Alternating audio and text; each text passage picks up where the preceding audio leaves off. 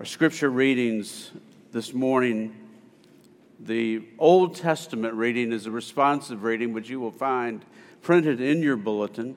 This comes from Ezekiel chapter 34, verses 11 through 16, and then same chapter, verses 22 through 24.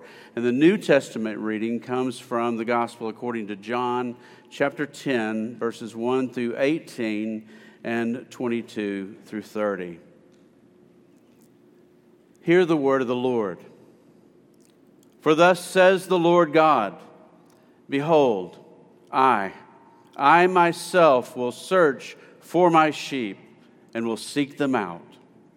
As a shepherd seeks out his flock when he is among his sheep that have been scattered, so will I seek out my sheep, and I will rescue them from all places where they have been scattered on the day of clouds and thick darkness.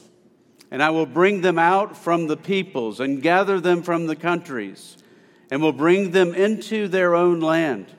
And I will feed them on the mountains of Israel, by the ravines, and in all the inhabited places of the country. I will feed them with good pasture, and on the mountain heights of Israel shall be their grazing land. There they shall lie down in good grazing land, and on rich pasture they shall feed on the mountains of Israel. I myself will be the shepherd of my sheep, and I myself will make them lie down, declares the Lord God.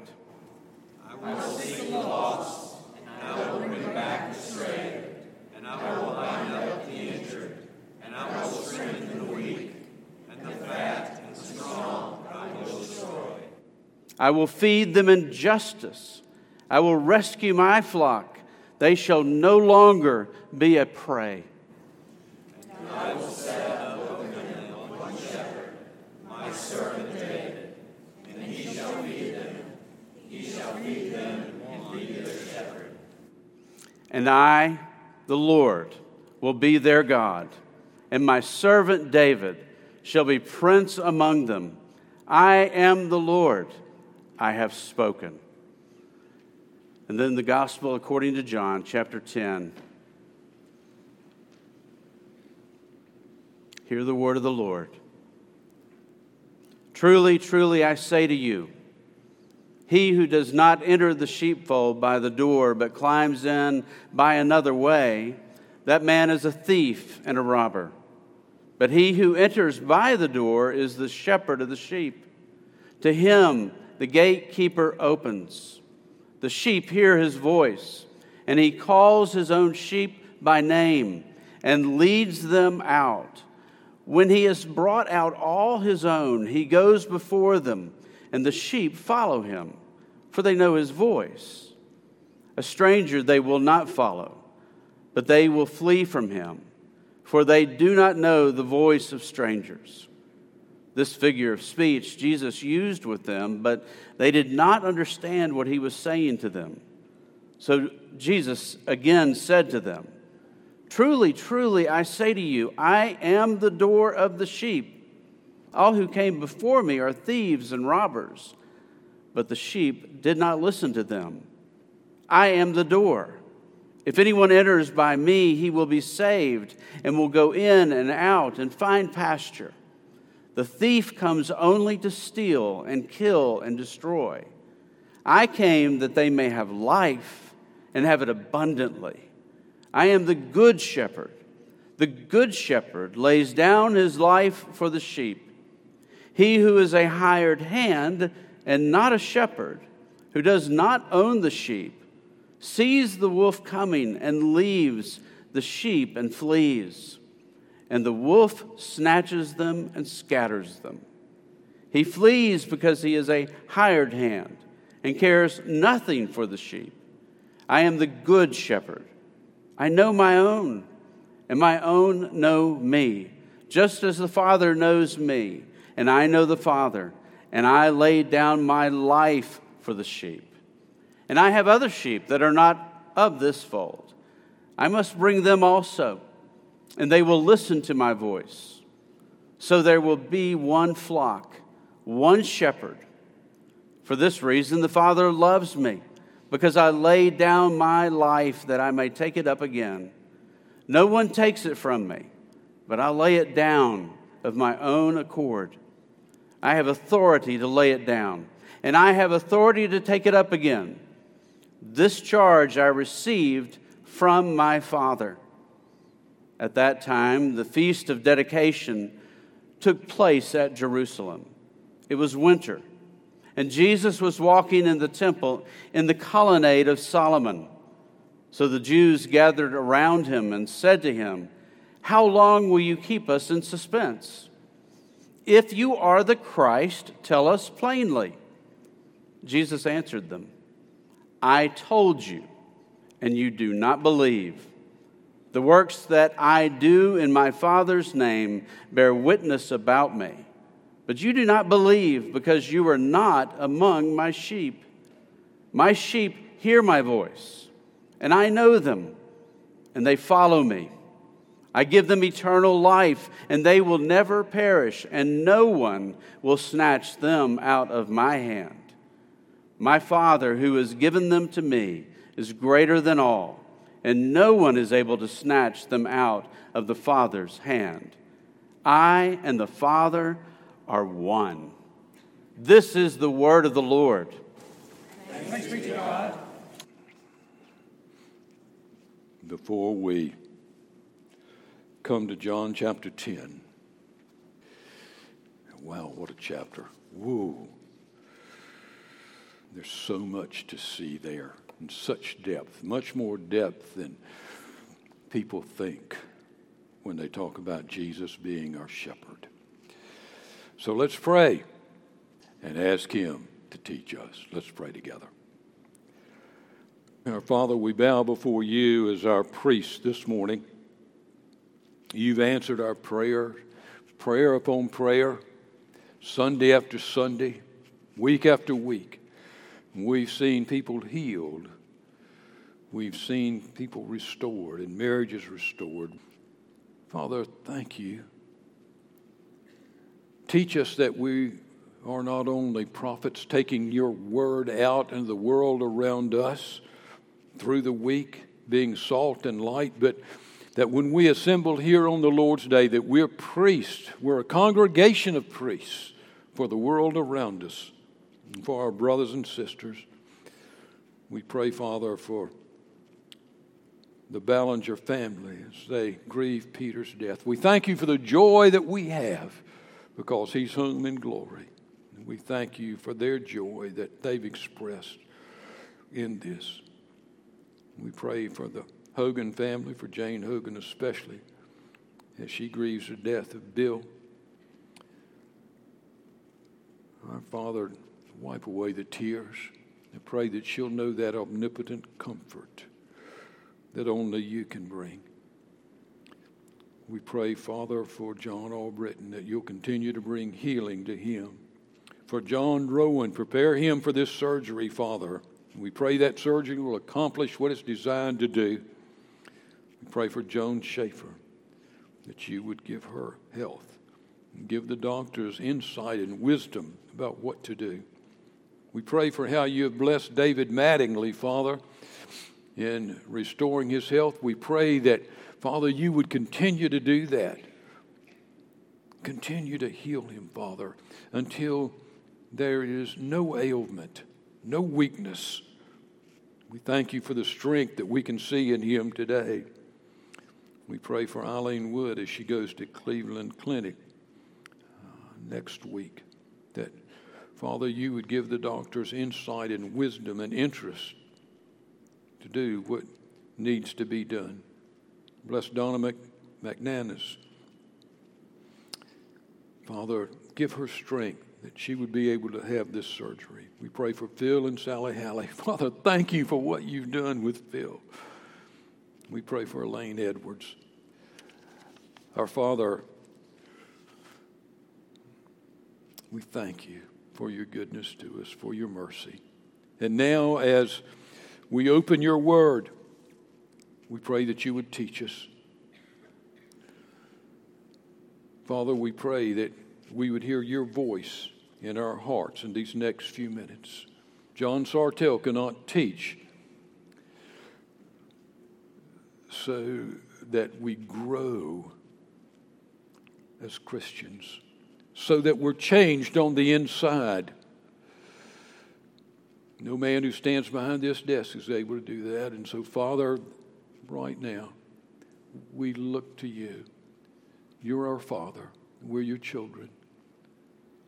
Oh, Father, teach us. We pray in a few minutes when we leave that each one of us will know that you have spoken. For the glory of Christ, your Son, we pray. Amen. I love this title. I think it accurately describes what is set forth for us in John chapter 10. The fierce care and protection of the omnipotent warrior shepherd from glory. That's the theme of this chapter. John 10 is a familiar passage. It's about Jesus, the good shepherd of Israel. Why did Jesus choose to speak about being the good shepherd at this point in the gospel, as John is telling the story? We could turn to Jesus and say, Jesus, why at this point, right after the events of chapter 9, why did you talk about being the good shepherd? We could say to John, why did you include it at this point in your gospel? What is the context of this celebrated discourse on the good shepherd? The answer, I'm telling you, is obvious. And I'm a little bit disappointed if you hadn't already gotten it. The events of chapter 9 naturally lead us into Jesus speaking about being the good shepherd. Jesus had healed, you know the story, we've talked about it. He had healed the blind beggar of his lifelong blindness. The whole chapter's about that. And the Pharisees were in a wad because he had done this on the Sabbath. Once again, they had been offended. They were hard-hearted. They looked at this wonderfully merciful act by Jesus and actually were offended by it and said, this should not have happened. They were cruel to this blind man because this man consistently, we saw this in the last 2 weeks, consistently gave Jesus credit and said it was Jesus who healed him of his blindness. So they threw him because he wouldn't stop. They threw him, this blind man now, they threw him out of the synagogue. They excommunicated him. We looked at this last week. Jesus hears about what had happened and he seeks out the poor man. In response to Jesus coming to him, this man who had been blind confesses that he believes Jesus is Lord, that he's the Christ. And we read that he worships him, he adores him. It is right at that point that Jesus begins to talk about the Pharisees as being hard-hearted shepherds, as being cruel shepherds to God's sheep in Israel. They were supposed to be caring, spiritual shepherds. And he called them thieves and robbers who only cared about their own interest. It is at that point that Jesus, in contrast to the Pharisees, calls himself the good shepherd. And he speaks of his care for the flock. Jesus' care for the blind man, thrown out by the Pharisees, led naturally to Jesus speaking about being the good shepherd who goes and seeks his sheep. So the immediate context of this discourse on shepherding was the story of Jesus' care for the blind beggar in contrast to how he was treated by the Pharisees. Chapter 9 leads us to chapter 10. Jesus seeking out, remember, it doesn't say that the man went and found it. Jesus sought him out when he had heard what had happened. He was like a shepherd looking for his sheep who had been thrown aside. Over and over again in the Old Testament, God spoke about the call of priests and prophets and teachers to be good shepherds. And very often they weren't. They did not bring God's word in all of its truth and all of its wonder. They didn't bring when it was needed, when repentance was needed. They told the people what they wanted to hear. Read Isaiah, Jeremiah, Ezekiel. All through those three prophets, he talks about the false shepherds. He talks about the treacherous shepherds, leaders and false teachers for not being truthful to God's sheep in Israel. Well, he's doing the same thing here. What he said in Isaiah, Jeremiah, Ezekiel, it's exactly what Jesus is doing in John chapter 10. We will see this morning that this passage has three major subjects. First, Jesus was once more making another claim to deity in this chapter. Another claim to being the Messiah of Israel. That's the first subject. The second subject is the transcendent love of the Good Shepherd for his sheep. The third subject is the transcendent power of the Good Shepherd. So first, I want you to see in this passage, Jesus again claims deity, and he claims to be the Messiah of Israel when he claimed to be the Good Shepherd. We have already heard Jesus say in John's Gospel, I am the living water. We've heard him say, I am the bread of life. We've heard him say, I'm the light of the world. He will go on in John to say, I'm the resurrection and the life. He will go on to say, I am the way, the truth, and the life. No one comes to the Father but by me. But in our passage this morning, Jesus says, I am the door to God's sheepfold. He says, I am the good shepherd. Look at verse 11. I am the good shepherd. The good shepherd lays down his life for the sheep. Verse 9. I am the door. If anyone enters by me, he will be saved and will go out and find pasture. Now, question. If you hadn't asked it, you should ask it. How is Jesus saying that he is a good shepherd, or the good shepherd, a claim to be the Messiah of Israel? It's a great question. That's why we read in our responsive reading from Ezekiel 34. I remember when I first read, I was young in the ministry, and I first read Ezekiel 34. I immediately knew that this is where Jesus, Ezekiel 34 is exactly where Jesus got his concept and the story of the Good Shepherd. John chapter 10, think of it this way. John chapter 10 is inextricably entwined with Ezekiel 34. I'll put it this way. Jesus himself was thinking of Ezekiel 34 when he made the claim to being the Good Shepherd. And you say, John, how can you know what Jesus was thinking? Well, you will reach the same conclusion for yourself as we look at Ezekiel 34. In Ezekiel 34, what's happening? Israel is in exile in Babylon. God had judged Israel for sins. In God's providence and judgment, Babylon had destroyed Jerusalem and carried a large segment of the population of Israel back to Babylon and Persia. The reason God did this, it was God's judgment, and the reason it happened was because the prophets and the priests had been false.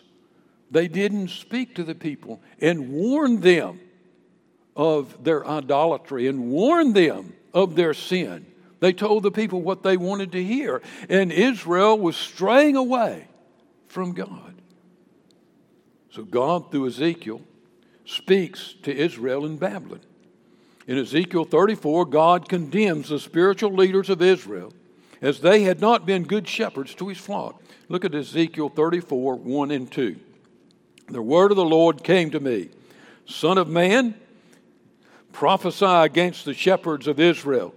Prophesy and say to them, even to the shepherds, thus says the Lord God, ah, shepherds of Israel, who have been feeding yourselves, should not shepherds feed the sheep? These false shepherds had only looked out for themselves. They were really neglecting and abusing the sheep. So what does God say? He makes a prophecy when speaking to these bad shepherds. We read it this morning in our responsive reading. Look at Exodus 34:11. For thus says the Lord God, behold, I myself will search for my sheep and will seek them out, as a shepherd seeks out his flock when he's among his sheep that have been scattered. So I will seek out my sheep. Now skip down to verse 23. And I will set up over them one shepherd, my servant David, and he shall feed them. He shall feed them and be their shepherd. And I, the Lord, will be their God. And my servant David will be prince among them. I am the Lord, I have spoken. So what does he say there? God said, you've been bad shepherds. I'm going to personally, God Almighty is going to personally become their shepherd. In the last two verses of our responsive reading, he said that he will set up one shepherd over them. And he calls him my servant David. Now, what's wrong with that statement? David had been dead. He had been in glory for several centuries. But he says, I'm going to set my servant David up. Well, who is that? He's referring to the coming Messiah. He's speaking of the great descendant of David, the Messiah. Read those last two verses again. And I will set up over them one shepherd, my servant David. He shall feed them. He shall feed them and be their shepherd. Notice in John 10. Go to John 10 now. When Jesus calls himself the good shepherd, he's not say, I am a good shepherd. Now that's what you would expect. He had talked about how the Pharisees were bad shepherds. He could have just said, I am a good shepherd. But that's not what he said. He said, I am the good shepherd. He was saying, I am the good shepherd of Ezekiel 34. If you'd ask any of the Pharisees who were standing there that day, I thought this was a real irony. If you had opened the scroll to Ezekiel 34 and asked those Pharisees and asked the scholars of the Old Testament scholars of his day, hey, what is he talking about? About David becoming the shepherd of Israel, that God's going to make David the shepherd of Israel. They would have said, oh, that's easy. That's the Messiah. Jesus, when he said, I am the good shepherd, was making a claim, a messianic claim, that he had made over and over and over again, that we have seen week after week after week in the Gospel of John. He said, I am the Messiah. Well, now, Jesus also says there in John 10, I am the door. Look at verse 9. I am the door. If anyone enters by me, he will be saved and will go in and out and find pasture. He is speaking there of the door to the sheepfold, as he mentioned in verse 1. Now, Israel was an agrarian culture. Herds of cattle and flocks of sheep were everywhere. Most towns would have a general sheepfold. That sheepfold would be a fold for all the sheep and shepherds of that community. Each shepherd would bring his sheep into the fold. Usually there was one shepherd in charge of the common fold. To get in and out of the sheepfold, you had to pass through the door to the sheepfold. I read a story this week, came from George Adam Smith. He was a well-known minister in the Free Church of Scotland in the late 19th century and early 20th century. He was a minister, he was a theologian, a well-known preacher, a scholar. He was especially a scholar in the study of Mideast, the culture of the Mideast. He tells a story of traveling in Israel and around Israel. And he saw, on this occasion, a stone structure. And he said, "What's that doing out here?" And he said, "It looked like a sheepfold." And so there was a shepherd there with some sheep, and he said, "Does that happen to be a sheepfold?" And the shepherd said, "It is indeed." And he looked around, he was curious about it. And he goes back to the shepherd and he said, "I don't see a door." Now, he said that he and the shepherd had not talked about the Bible. They hadn't talked about Christianity. They hadn't talked about Christ. He just said, "Where's the door to the sheepfold?" And the shepherd answered, "I am the door. Every sheep that goes into that fold was passed by me. Then I sit down or I lay down in that passage, and no sheep can get out, and no predator can get in. I'm the door." Folks, that's exactly what Jesus was saying. And what kind of claim is that? Jesus was saying, I'm not the door to a physical sheepfold on this earth. He was saying, I am the door to God's sheepfold. Are you, this morning, are you one of God's sheep? Are you with David saying, the Lord's my shepherd? Are you one of his sheep? How did you get into his sheepfold? How did you get into the sheepfold? It was through Jesus that you did it. You see the claim? I mean, he was standing there saying, I am the good shepherd. And not only that, I'm the door. You can't get in God's flock. You can't be one of God's sheep unless you come through me. I am the good shepherd, and I'm the door of the sheepfold. We see again Jesus' claim to be the Messiah of Israel. Secondly, we see in this passage the transcendent love of the good shepherd. Now, transcendent love. We're seeing the greatest love that can be. That's what I mean by transcendent. A love that is beyond any love. And there's two ways that you can see it in this passage. And they're beautiful. First, he knows his sheep. And he calls them by name. Look at verse 3. To him the gatekeeper opens. The sheep hear his voice. And he calls his own sheep by name. Calls his own sheep by name. And leads them out. Verse 14. He says, I'm the good shepherd, and I know my own, and my own know me. Now, you want to look at that and say, well, of course he knows it. He's omniscient. He's God. Well, Jesus here is not referring to his omniscience. Now, he is omniscient, but that's not what he's saying here. No, this is the shepherd affectionately calling his sheep by name. There's a personal relationship here. the Greek word there, I know my own. I know my own. The Greek word used there is the word gnosko. It means to know someone personally. A different Greek word is used to know about someone or know someone from a distance. But when you're talking about a personal relationship, you use the word gnosko. In Matthew 7:23, it's there on your scripture sheet, we read that Jesus will tell the pretenders, depart from me. Depart from me. And then he adds this strange phrase, for I never knew you. He uses the Greek word gnosko. I didn't know you.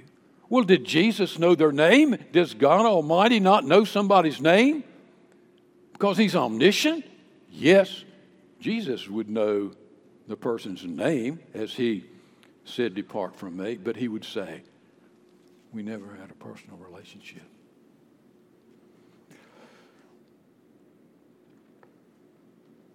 So that same Greek word was used in Genesis in the Septuagint, which is the Greek translation or the translation of Greek, or Old Testament translation, Hebrew into Greek.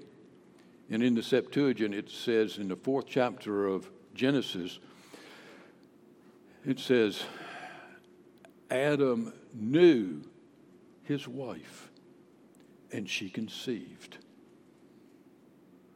And the Greek word used there is gnosko.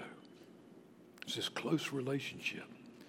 And Jesus goes on, he knows the sheep by name. Do you know someone whom you're just honored that you're counted as one of their friends? You're just honored. They're well known, maybe in their vocation, maybe in the political world, maybe in the athletic world. They're well known.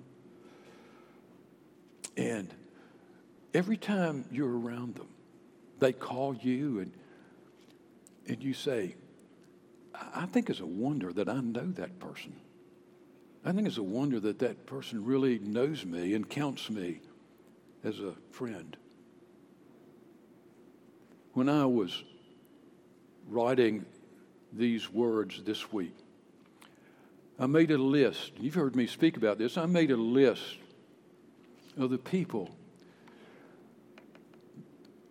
regular people, but I felt that way about them. Regular people that profoundly have affected my life. And I felt like that they were so far beyond me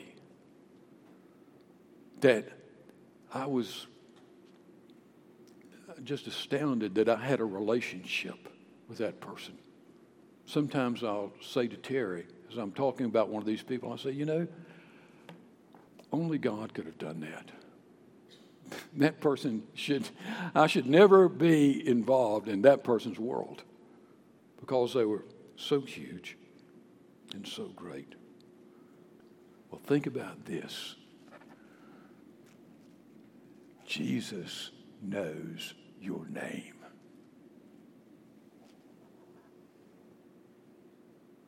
You're talking about somebody. If you knew and had a personal relationship with Tom Brady, you would tell the world, I know Tom Brady. Tom Brady he knows my name. Here, you want me to call him? I'll put him on the phone. True. I know Tom Brady. Tom Brady knows me. Folks, that list that I had, it pales in comparison to Jesus. Tom Brady pales compared to Jesus. The King of Glory is saying, I know your name. He's seated at the right hand right now, the right hand of the Father in glory, interceding for us. And he intercedes for us by name. So his transcendent love is seen in the passage as he calls his sheep by name. Secondly, the second way that we see the transcendent love of the shepherd in this passage is that he lays down his life for the sheep. Look at verse 11. I am the good shepherd. The good shepherd lays down his life for the sheep. We've just come through the Thanksgiving season. We have recounted our blessings. We have named one by one. Perhaps this week you thought about your house and how gracious God has been to give you that house, or to give you your wife or your husband or your children or your parents. Well, what's the greatest gift? What's the greatest gift? What's greater than God giving you your house, or God giving you your wife, or God giving you your children? Don't ever look at your children and say, you know, you're the greatest gift God's ever given me. Because you're going to hear back from heaven, no, that's not true.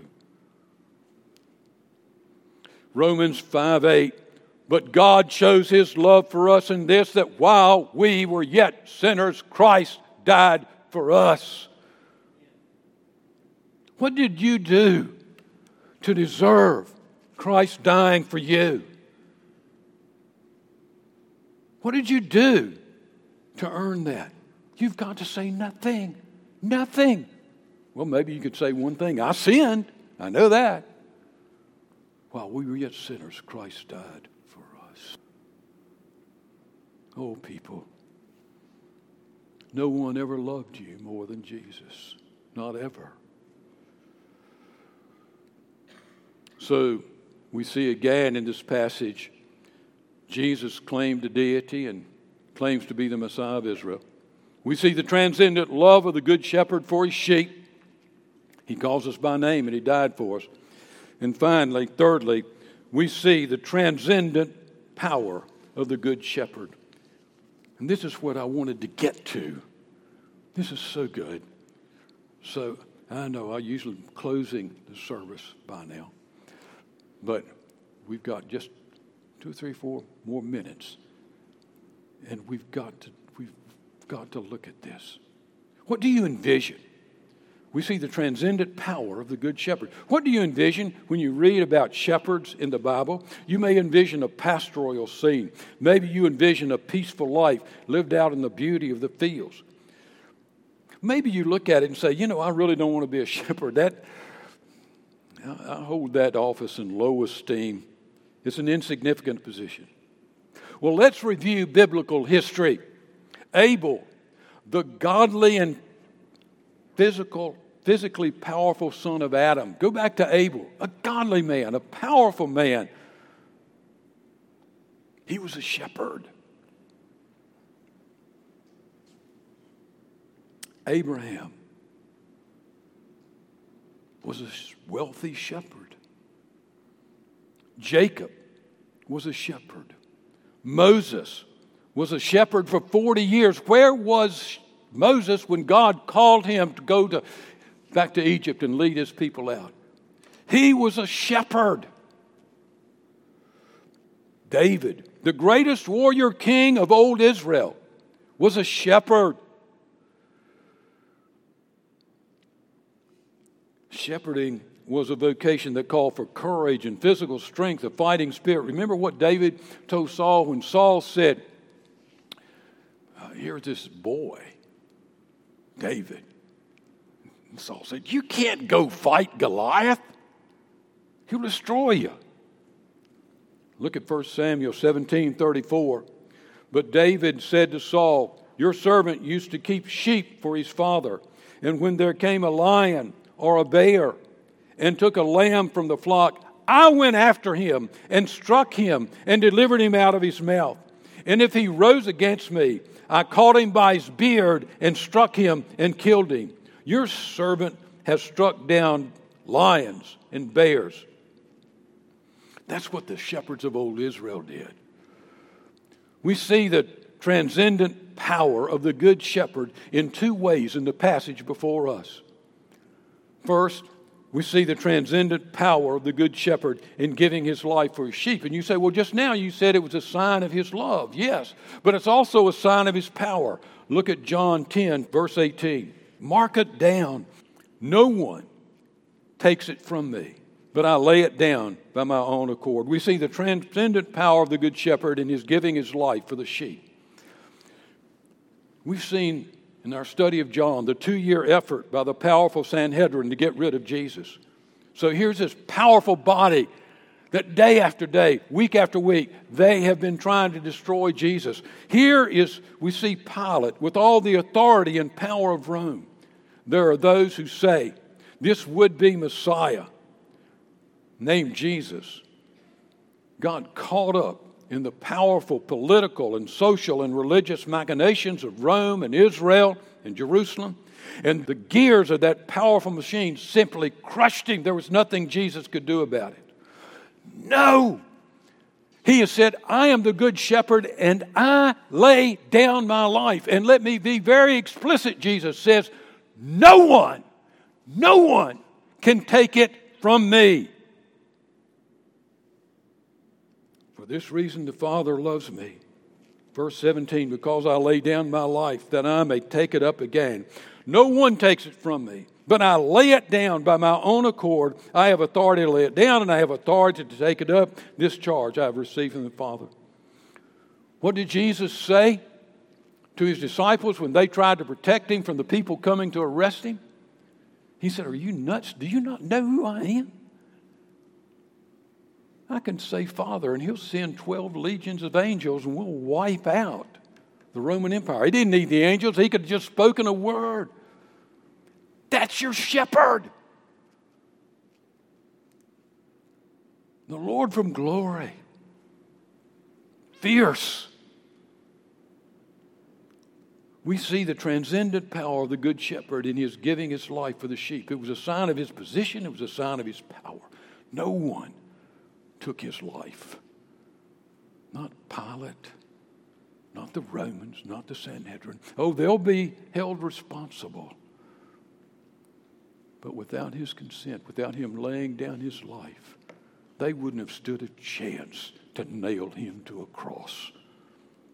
2, we see the transcendent power of the Good Shepherd in his protection and preserving his sheep. Look at John 10:28. I give them eternal life. This is he's speaking about you. You're the subject. I give them eternal life. They shall never perish. No one will snatch them out of my hand. My Father, who has given them to me, is greater than all, and no one is able to snatch them out of my Father's hand. I and the Father are one. A shepherd in that day protected his sheep from the wolves and dogs and lions, the bears. And Jesus said, I protect my sheep.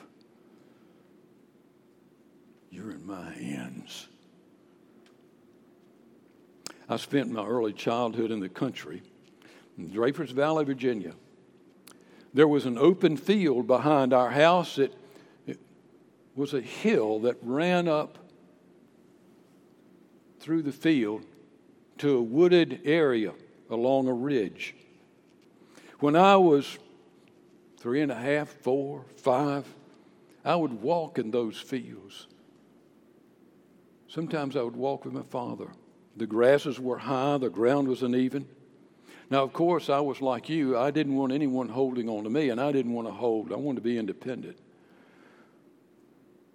My dad would say, let me have your hand. And I would say, gone. And I would fall flat on my face. He'd put down his hand. Well, I would grab a finger and hold on to it. I couldn't hold on to his whole hand, but I'd grab his finger. Once more, I would trip. My grip would slip.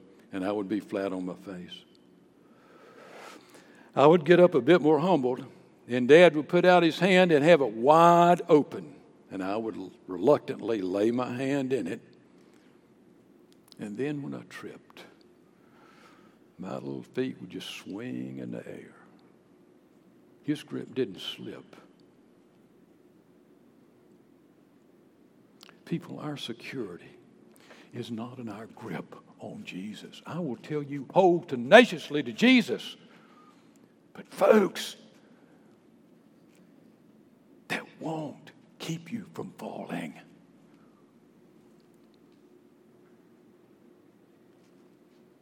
Our security is not in our grip on Jesus. Our security is Jesus' grip on us. Nothing can snatch us from the hand of Jesus. When I was writing these words, I thought about Revelation 13. A year ago, we were looking at Revelation 13, and we were looking at the Antichrist, the ultimate Antichrist of Revelation 13. Go home and read it. Go home and read it in contrast to this chapter. Now, we've known Antichrists. They've been in every century, the spirit of the Antichrist has, but there's one ultimate, and every Antichrist is going to be pale compared to him. He's going to bring such persecution, such torture, such murder. The church is going to be all but destroyed. We've seen martyrs. Three awful. We ought to learn from this. We ourselves saw it in the 20th century. Hitler, Marx, Lenin and Stalin, Mao Zedong.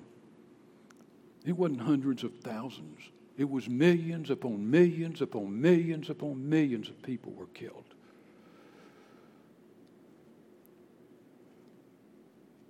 That's going to look like a picnic compared to the Antichrist, the ultimate Antichrist. Well, what then? In light of John 10, what do we say? Jesus is still standing there and saying, yes, Satan can do his worst, do his absolute worst. He may kill you physically. But the moment you die physically, you're home in glory in my hand, God's hand. Nothing, not the Antichrist, nothing can take you from the hand of Jesus Christ. Nothing.